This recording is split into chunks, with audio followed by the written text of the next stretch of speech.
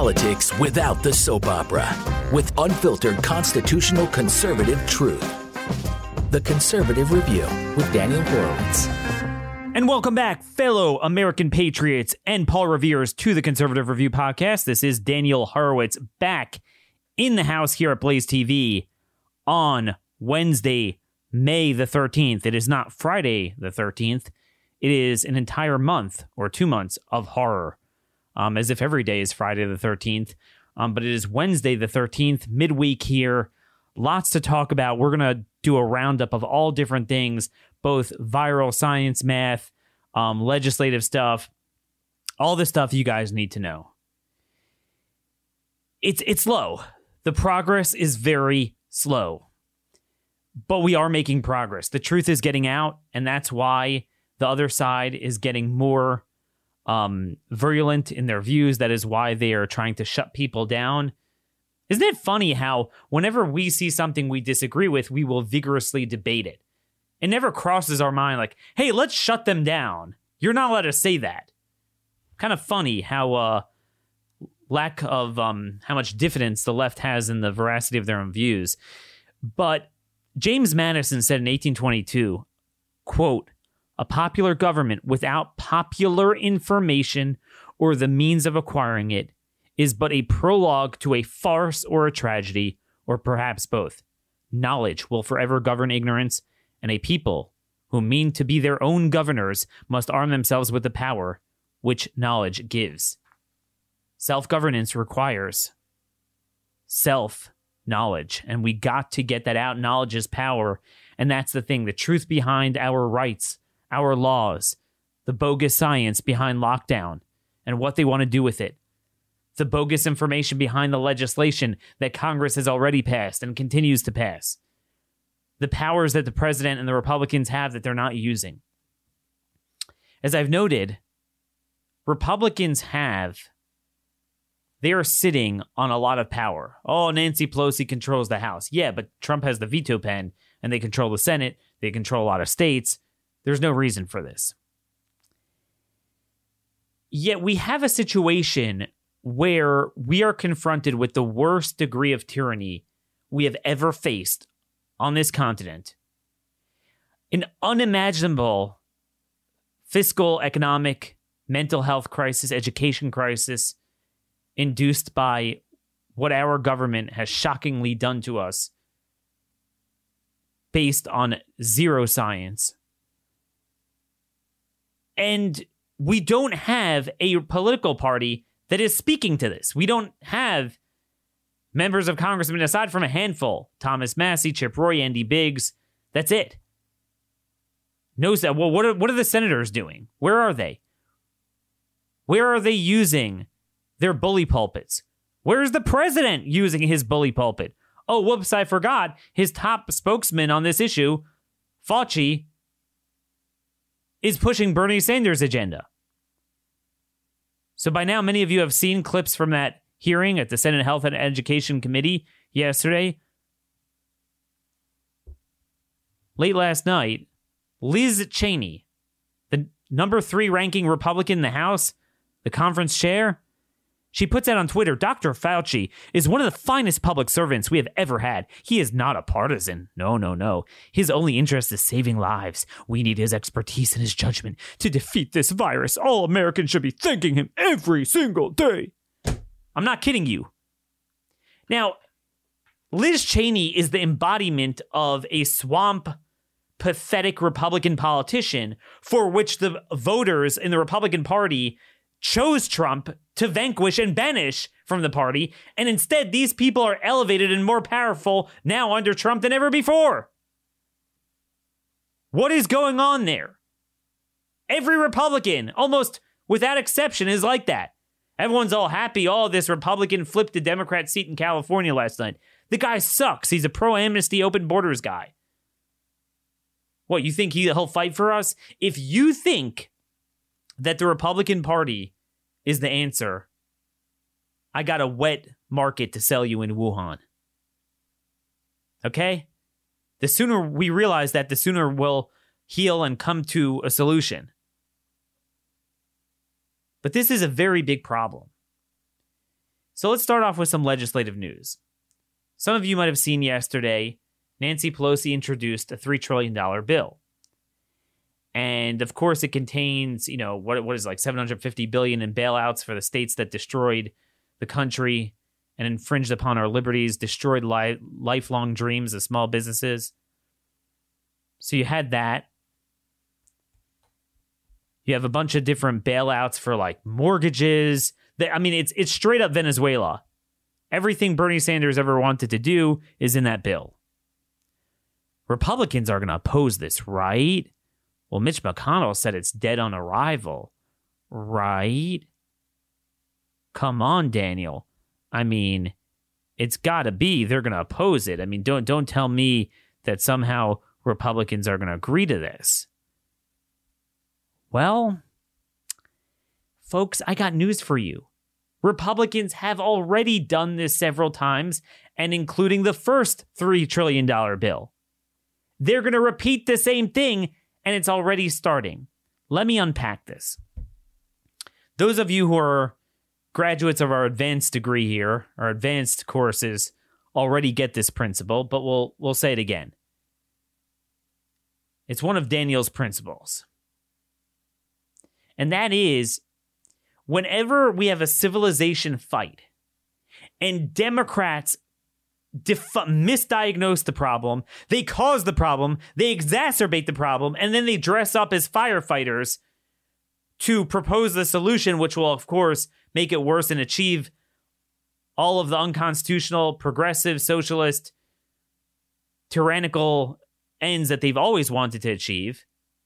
Republicans come in, and what the Democrats do, so first you have to start with the Democrats, and then you come to the Republican response. And you have to understand that Democrats understand the psychology of Republicans and phony conservative organizations and what they focus on, and then they plot accordingly.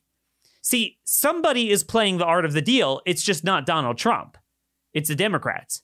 One of the principles that Trump speaks about in Art of the Deal that he has never employed in a single one of these legislative fights, but the Democrats do every time, is you always ask for more than you think you're going to get or you even want to get.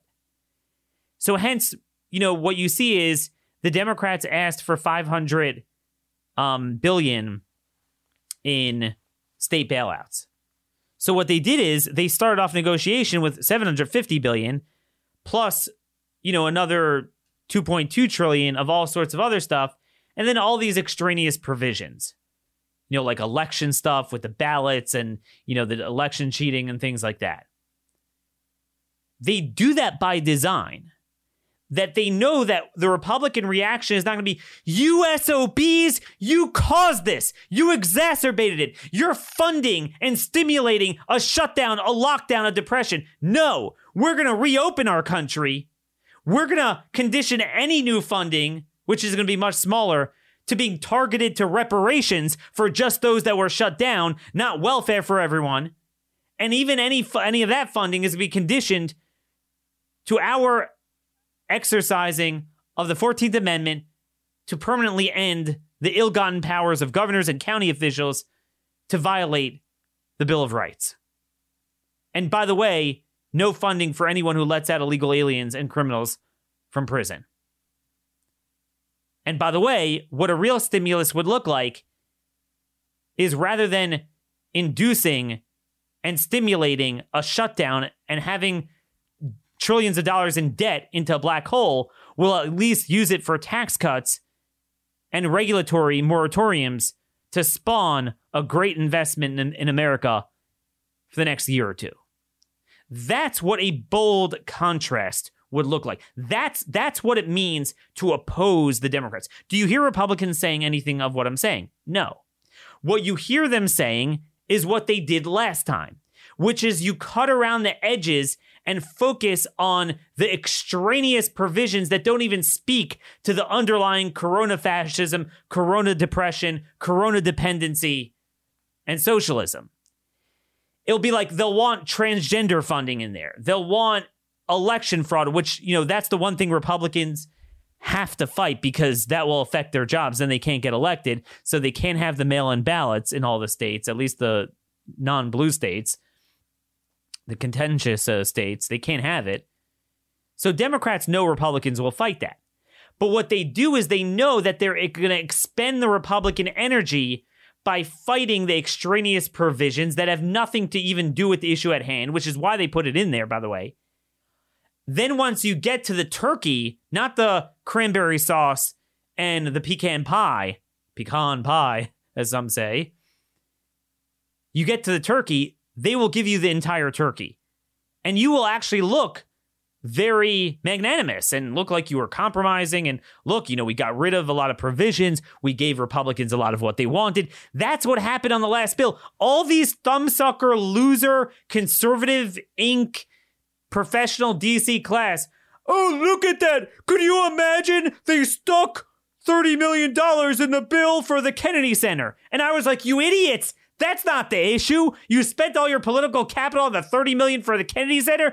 Folks, the issue is the $3 trillion to permanently make every American dependent, to induce more unemployment by paying more people not to work than to work, by incentivizing, fueling, and legitimizing a shutdown rather than cutting it off after the first 2 weeks, which they could have done, and permanently creating a monopoly for large corporations in bed with government and destroying small business. I want to get to that in a minute.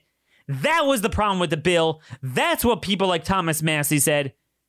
But that's what McConnell and McCarthy and Trump and everyone in between and on down promoted. Oh, just don't have funding for the Kennedy Center. Folks, I would rather trade the Democrats any day of the week a gold-plated Taj Mahal Kennedy Center, however much we want to spend on it, not to have the $3 trillion in other spending, dependency, market distortions, and the lockdown that it legitimized and fueled and perpetuated. That is what it means to have a Republican Party. That's what we didn't have. So when McConnell says it's dead on arrival, it means those exact spending bills and those exact provisions, that bill as written will not be voted on in the House. But over the next week or two or maybe 3, they will negotiate behind closed doors. Democrats staked down their ground. They asked much more than they wanted. That's their opening bid. And they will likely get $500 to $700 billion for state bailouts with 0 strings attached. And even a lot of the individual stimulus where they want to send checks to people. And again, the first step to believing Republicans that they're actually going to fight is for them to admit and recognize the mistakes they made in the first round. Do you know how much money we flushed on sending, just indiscriminately mailing out free money to where it wasn't even needed? Again, thank God, I'm thankful every day. I have not been cut back yet. So I have not lost a penny from the shutdown. But I was mailed a $3,900 or whatever direct deposit, $3,900, $1,200 per adult and $500 per kid. Heck, had I had my 4th kid earlier, I would have had another $500. Which is just, look, I'll take it. I donated a good amount of it to charity. Local, we have a local private EMT rescue that comes quicker than 911. And donated to them, a couple other groups. But, dude, I mean, there's no reason for that. We didn't give reparations for those we shut down. We paid off big business.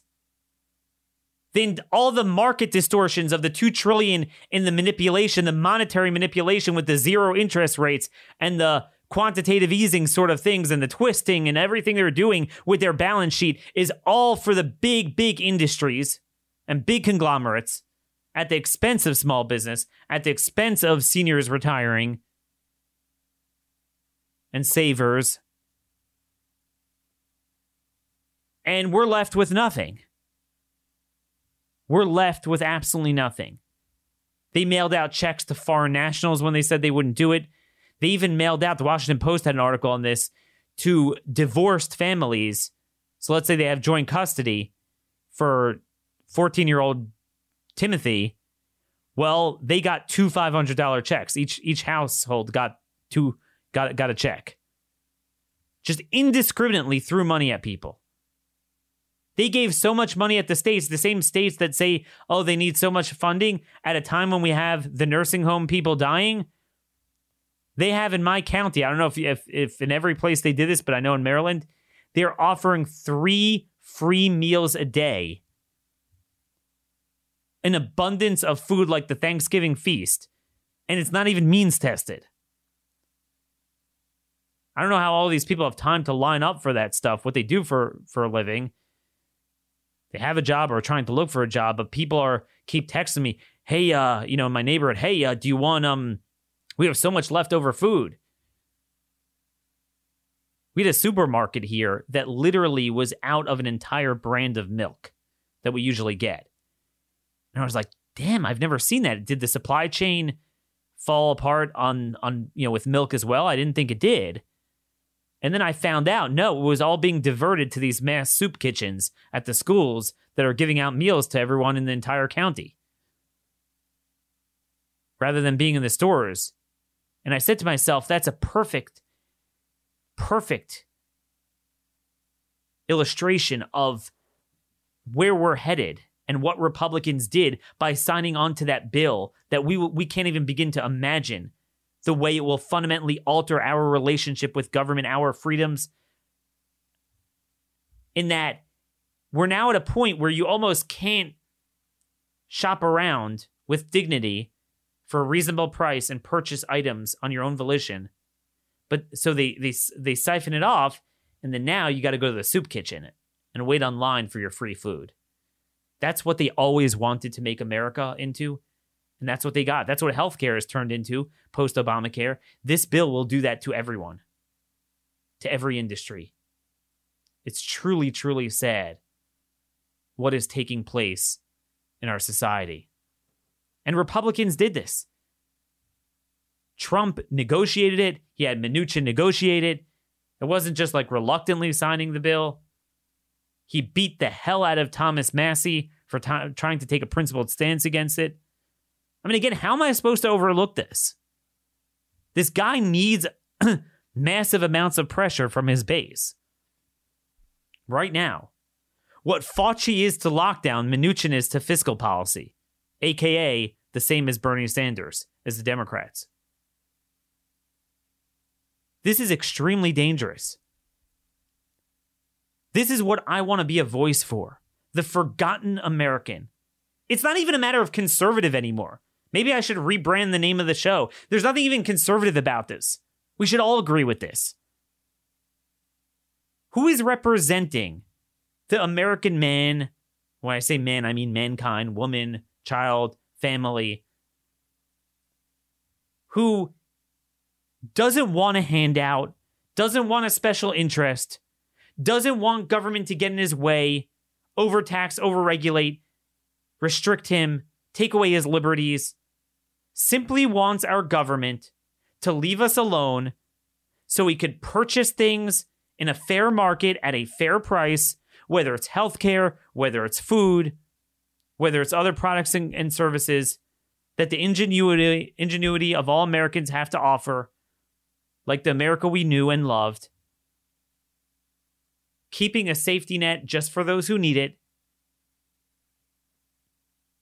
and simply focusing on keeping us safe from foreign invaders, national security, and lock up criminals. Is that too much to ask? I mean, is there something right-wing about that? Who is representing those Americans? Because I sure don't see it. We need a party and a movement that speaks to that. We currently don't have one. And again, if you think the Republicans are that movement, you're hiding under a rock. But anyway, if you think that Republicans aren't going to go along with this, I got news for you. Mnuchin is the guy negotiating everything. It's Mnuchin and Pelosi, and they agree on everything. Okay, I want to introduce you to something he said on Monday on Squawk Box, the CNBC program with who's that host? Jim Cramer. One of the reasons I do feel comfortable with us spending all this money is because interest rates are very low, and we're taking advantage of long-term rates. Between 10 years, 20 years, 30 years, we're borrowing an awful lot of money long-term so that we can lock in this $3 trillion for a very, very long period of time. He sounds like a used car salesman. So he has no problem with this. He has no problem with this. If you think this is the end of it, oh, but McConnell said we've had enough. Folks, he literally said that before the last round, and then he wound up doing it. Mnuchin calls the shots. And look, as much as I can't stand McConnell, I think there is a little bit of genuine outrage in him. But it's not like McConnell's going to lie down on the tracks and block, Pelosi and Mnuchin. But isn't that tragic that we elected a president whose chief negotiators in the cabinet are to the left of Mitch McConnell? In other words, so many people voted for Trump because they were sick of the McConnell, Ryan, McCarthy mentality of the GOP. And now this has come so full circle and is so perfidious and Orwellian that, this guy's more Jeb Bush than Jeb Bush. And what are the results? What are the results and the devastation of this insane degree of fiscal and monetary policy of just throwing money at our economy indiscriminately? What happens when you do that? Every once in a while, the Washington Post has some good articles. Small business used to define America's economy. The pandemic could change that forever. Now, the only thing I would tweak is their title is wrong. It's not the pandemic. It's our response to it and what we did legislatively.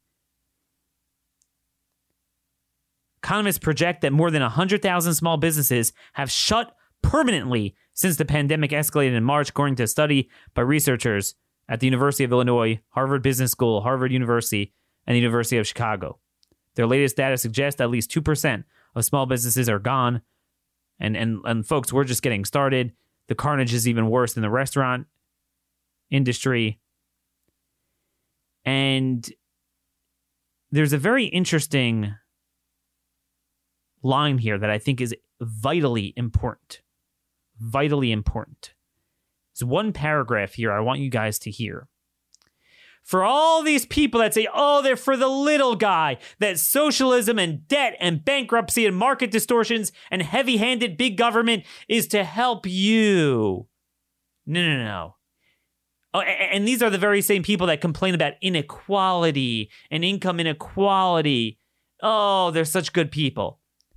The result is likely to further shift the balance of power and jobs toward big businesses that have a better chance of surviving the uncertain year ahead by borrowing money or drawing on the large cash reserves. Emergency actions by the Federal Reserve, backed by the Treasury, have made borrowing money almost free for large companies. There you go. Those that have the capital and economies of scale could take advantage of that. This is an utter joke. This is an utter joke. In the 1980s and 1990s, small businesses employed over half of American workers, but that dynamic has shifted over time. By 2017, only 47% of private sector employees were at small businesses, and the pandemic appears to be reducing that again. And again, I'm not about nostalgia. If the free market and ingenuity dictates and efficiencies dictate that things are headed towards big companies, then fine. But that's not what is happening. It's government and venture socialism and market distortions that are doing that. It's the same thing we've seen in healthcare our entire life, but really accelerating with Obamacare. Through the regulatory subsidy, Medicare, Medicaid, system, it created artificial monopolies, and now the mergers and acquisitions that are destroying that there's no such thing as private practice anymore. You can't deal with the regulatory scheme. You don't have the economies of scale. And then once you have it, it's just a snowball effect, and you can never, it's an avalanche. You can't fight against that. Once you have a little bit of it, then that's it. I mean, when you can't beat him, join him. If you're a doctor, you got to work for MedStar, one of these big conglomerates. It's the same thing we saw in banking. After the bank bailouts in 2008, it destroyed the concept of community banks. Because all the fiscal and monetary explosion of money is tailored to work for the business model of large corporations. Similar thing we've seen over the years with farming. Farming is a huge one. They're always like, oh man, we got to pass these bills for Joe the farmer. We really care. There's a lot of emotion behind family farms. No. They have actually harmed family farms. They have harmed family farms. They have created monopolies. We're at a point in this country, thanks to these farm bills over the last 10, 20 years, that that farming is going to be like healthcare, where you have like 5 insurers and 5 hospital conglomerates. Same thing with farmers. It's the same thing. That's why the top 10% of farms receive 68% of subsidies. Isn't it funny how the left and the socialists hate income inequality when it's natural? It's just natural. One guy worked and, was successful. Another guy maybe didn't work as hard, or even if he did, it just, life is life. And they blame it on, this income inequality. But yet when government uses the boot of theft to steal money and arbitrarily make laws that are unconstitutional, and that creates subsidy inequality. They don't like income inequality, legitimately earned, but they love themselves some subsidy inequality. Top 10% of farms receive 68% of subsidies. 94% of all subsidies go to just 6 crops that account for 27% of the output value of all farming. Things like corn, obviously, soybeans, peanuts, a few more. Again, 27% of farming output, 94% of subsidies. And what that did is that it created this artificial monopoly of big. A lot of them are owned in Manhattan. They're not owned in Kansas. They're these big companies. So now it's created massive land depreciation. The subsidies created asset bubbles now, so people can't afford them. So 54% of all cropland, according to the USDA, is rented, not owned. And that's more pronounced with the crops that receive the most subsidies. So now all these bills aren't even farm subsidies, they're actually landowner subsidies.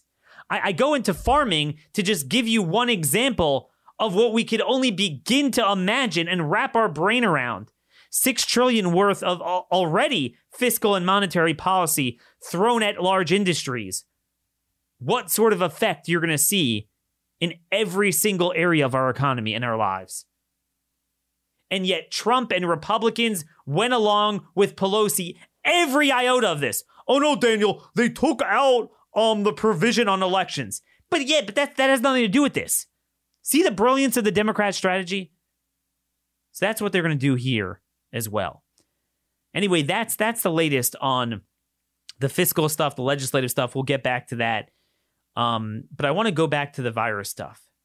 So I have a long article out, a definitive case why it's indefensible to shut schools.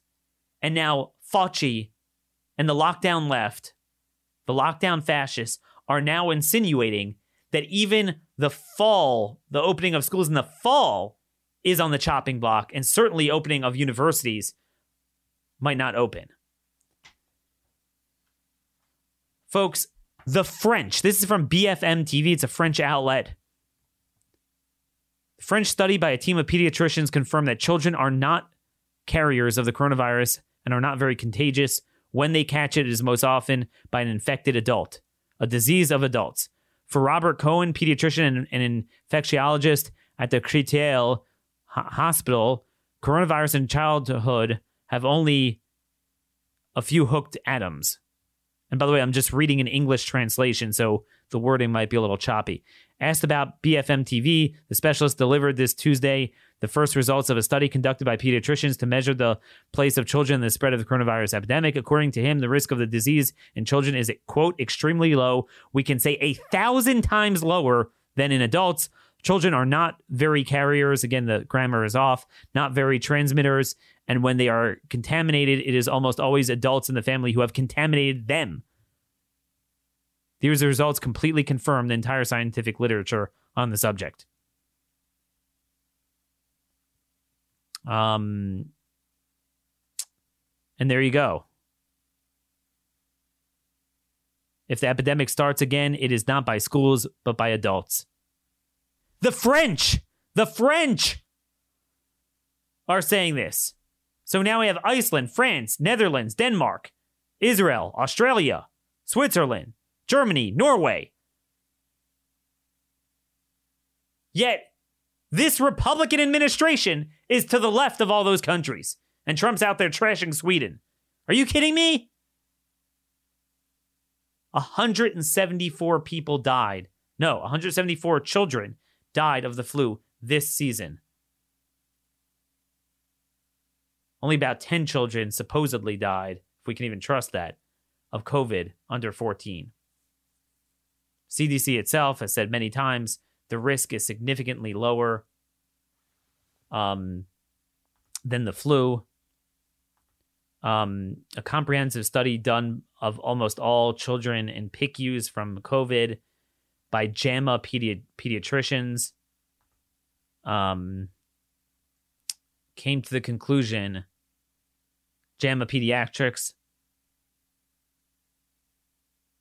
quote, children are at far greater risk of critical illness from influenza than from COVID-19. So that's what we're doing now. Now we created this expectation that even for such a low threshold, things that we used to never even know were in the news are now the new pretext to promote this. And you know what you're going to have? Come the fall, the next flu season, guess what? That's going to, if it's not COVID, then the flu itself is going to be the new pretext. Because a lot more kids die from that. If you actually had media paying attention to it and making it a virtue signaling that this engenders a shutdown, you'd have the same problem. I dug up 2 CNN articles from January where they talk about record number of children dying of the flu. But again, most people didn't see this. And they quoted doctors in New York City that were saying that they have children on life support. This was in early January. Life support from the flu, and they weren't even immunocompromised. Whereas even the few that they find who died from COVID, everyone to a person had very serious conditions. Which again, you could easily target that because it's such a tiny percentage of children that have that relative to like 70-year-olds who have it. So, you know, it's stupid to shut down the schools. I mean, you just deal with those kids and maybe they don't come to school. You could have some sort of video for them of the classroom. But this is where we're at now. And yet we don't have any forceful pushback. And if anything, everything out of this administration is pushing the other way. And I have all these Republicans. And then there's the bubble baby issue. Who's to say that so many more of these deaths and problems that we're going to see aren't from the lockdown, not from the virus? What does it do to a generation of children to unnaturally lock them down sterilely for 2 months or perhaps more? LA is saying they're extending it for 3 months. There's almost nothing going on there. I predict we're going to have viral and bacterial problems from artificially compromised immune systems for years to come. And they're going to use that as a pretext to push lockdown when lockdown itself, under circular logic, was ironically what engendered it. This is the extent of the forces of evil and darkness that we're up against in this wretched political class. Truly disgusting. We need a new party. We need a new movement. It's that simple. It is that simple.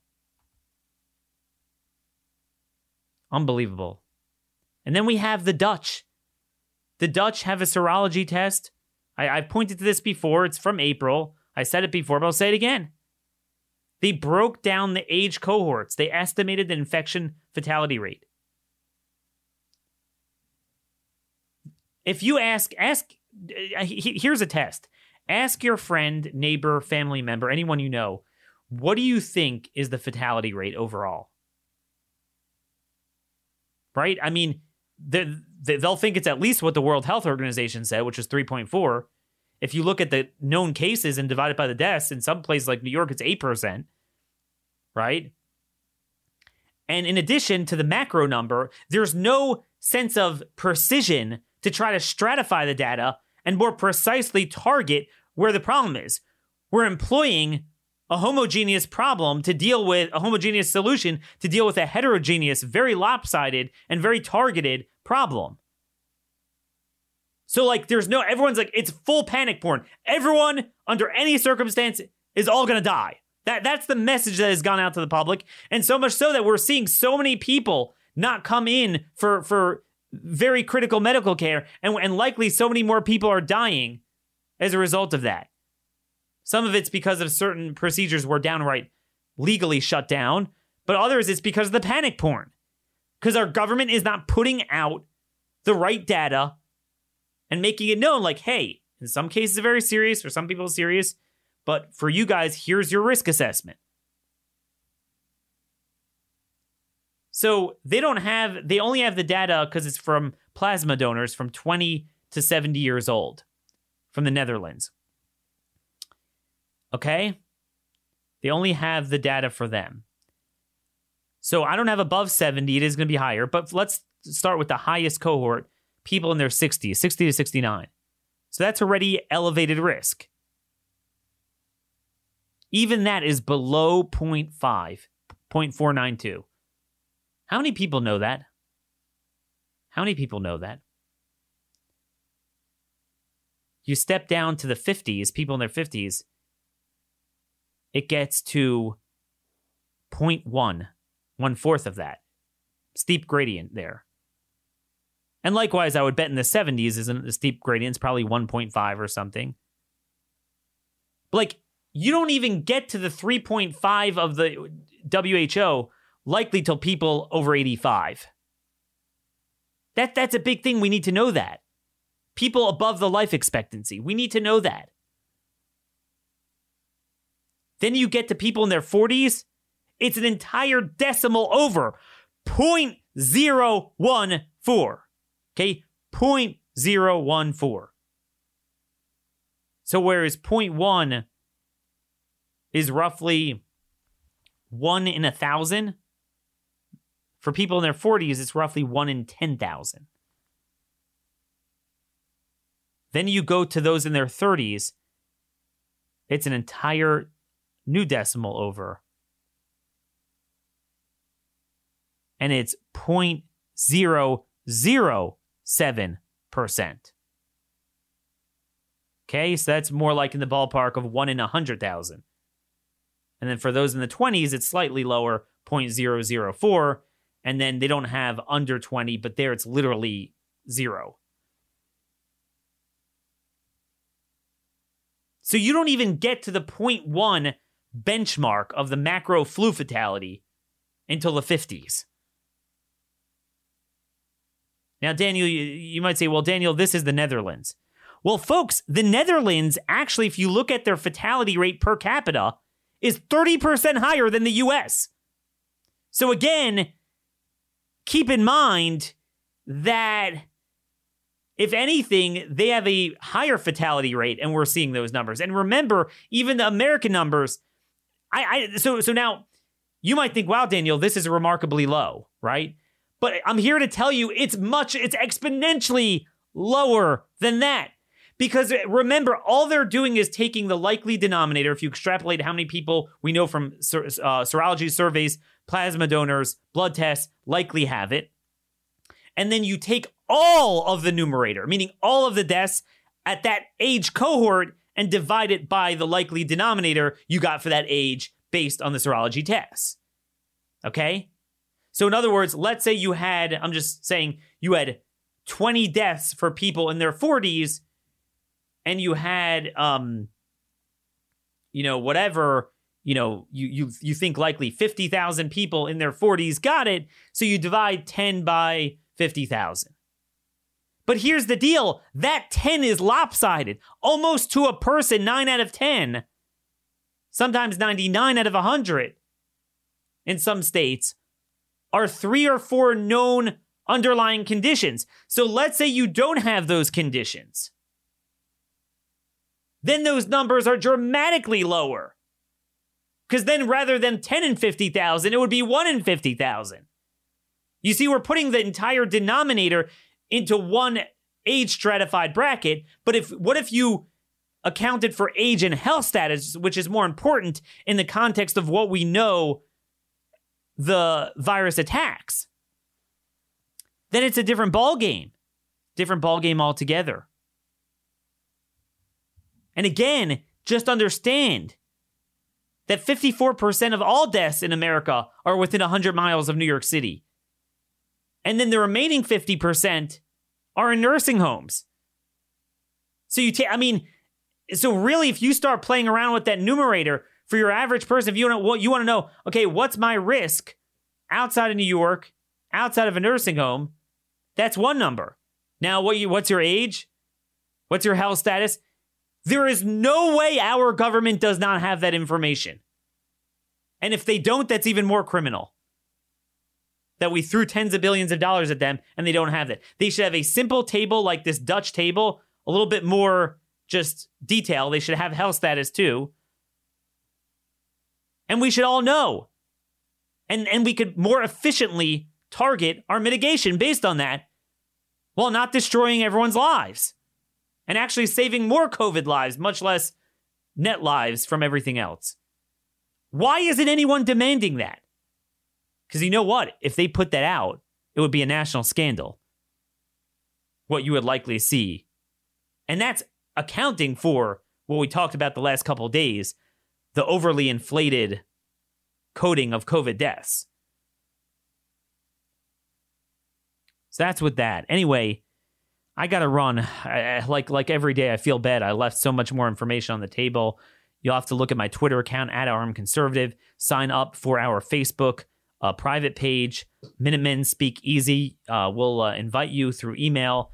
Again, you want to keep the lights going on at Blaze TV. Go to blazetv.com/CR, promo code Daniel to get $30 off. In other words, $69 for an entire year of truth. An entire year of truth production. Only 2 more days to the sale, so make sure to utilize that. Again, as James Madison said, popular government without popular information or the means of acquiring it is but a prologue to a farce or a tragedy or perhaps both. Knowledge will forever govern ignorance. And a people who mean to be their own governors must arm themselves with the power which knowledge gives. And that's why I need you guys to arm us so we can arm you with the facts. Until tomorrow, thank you all for listening. God bless, stay safe, and stay free.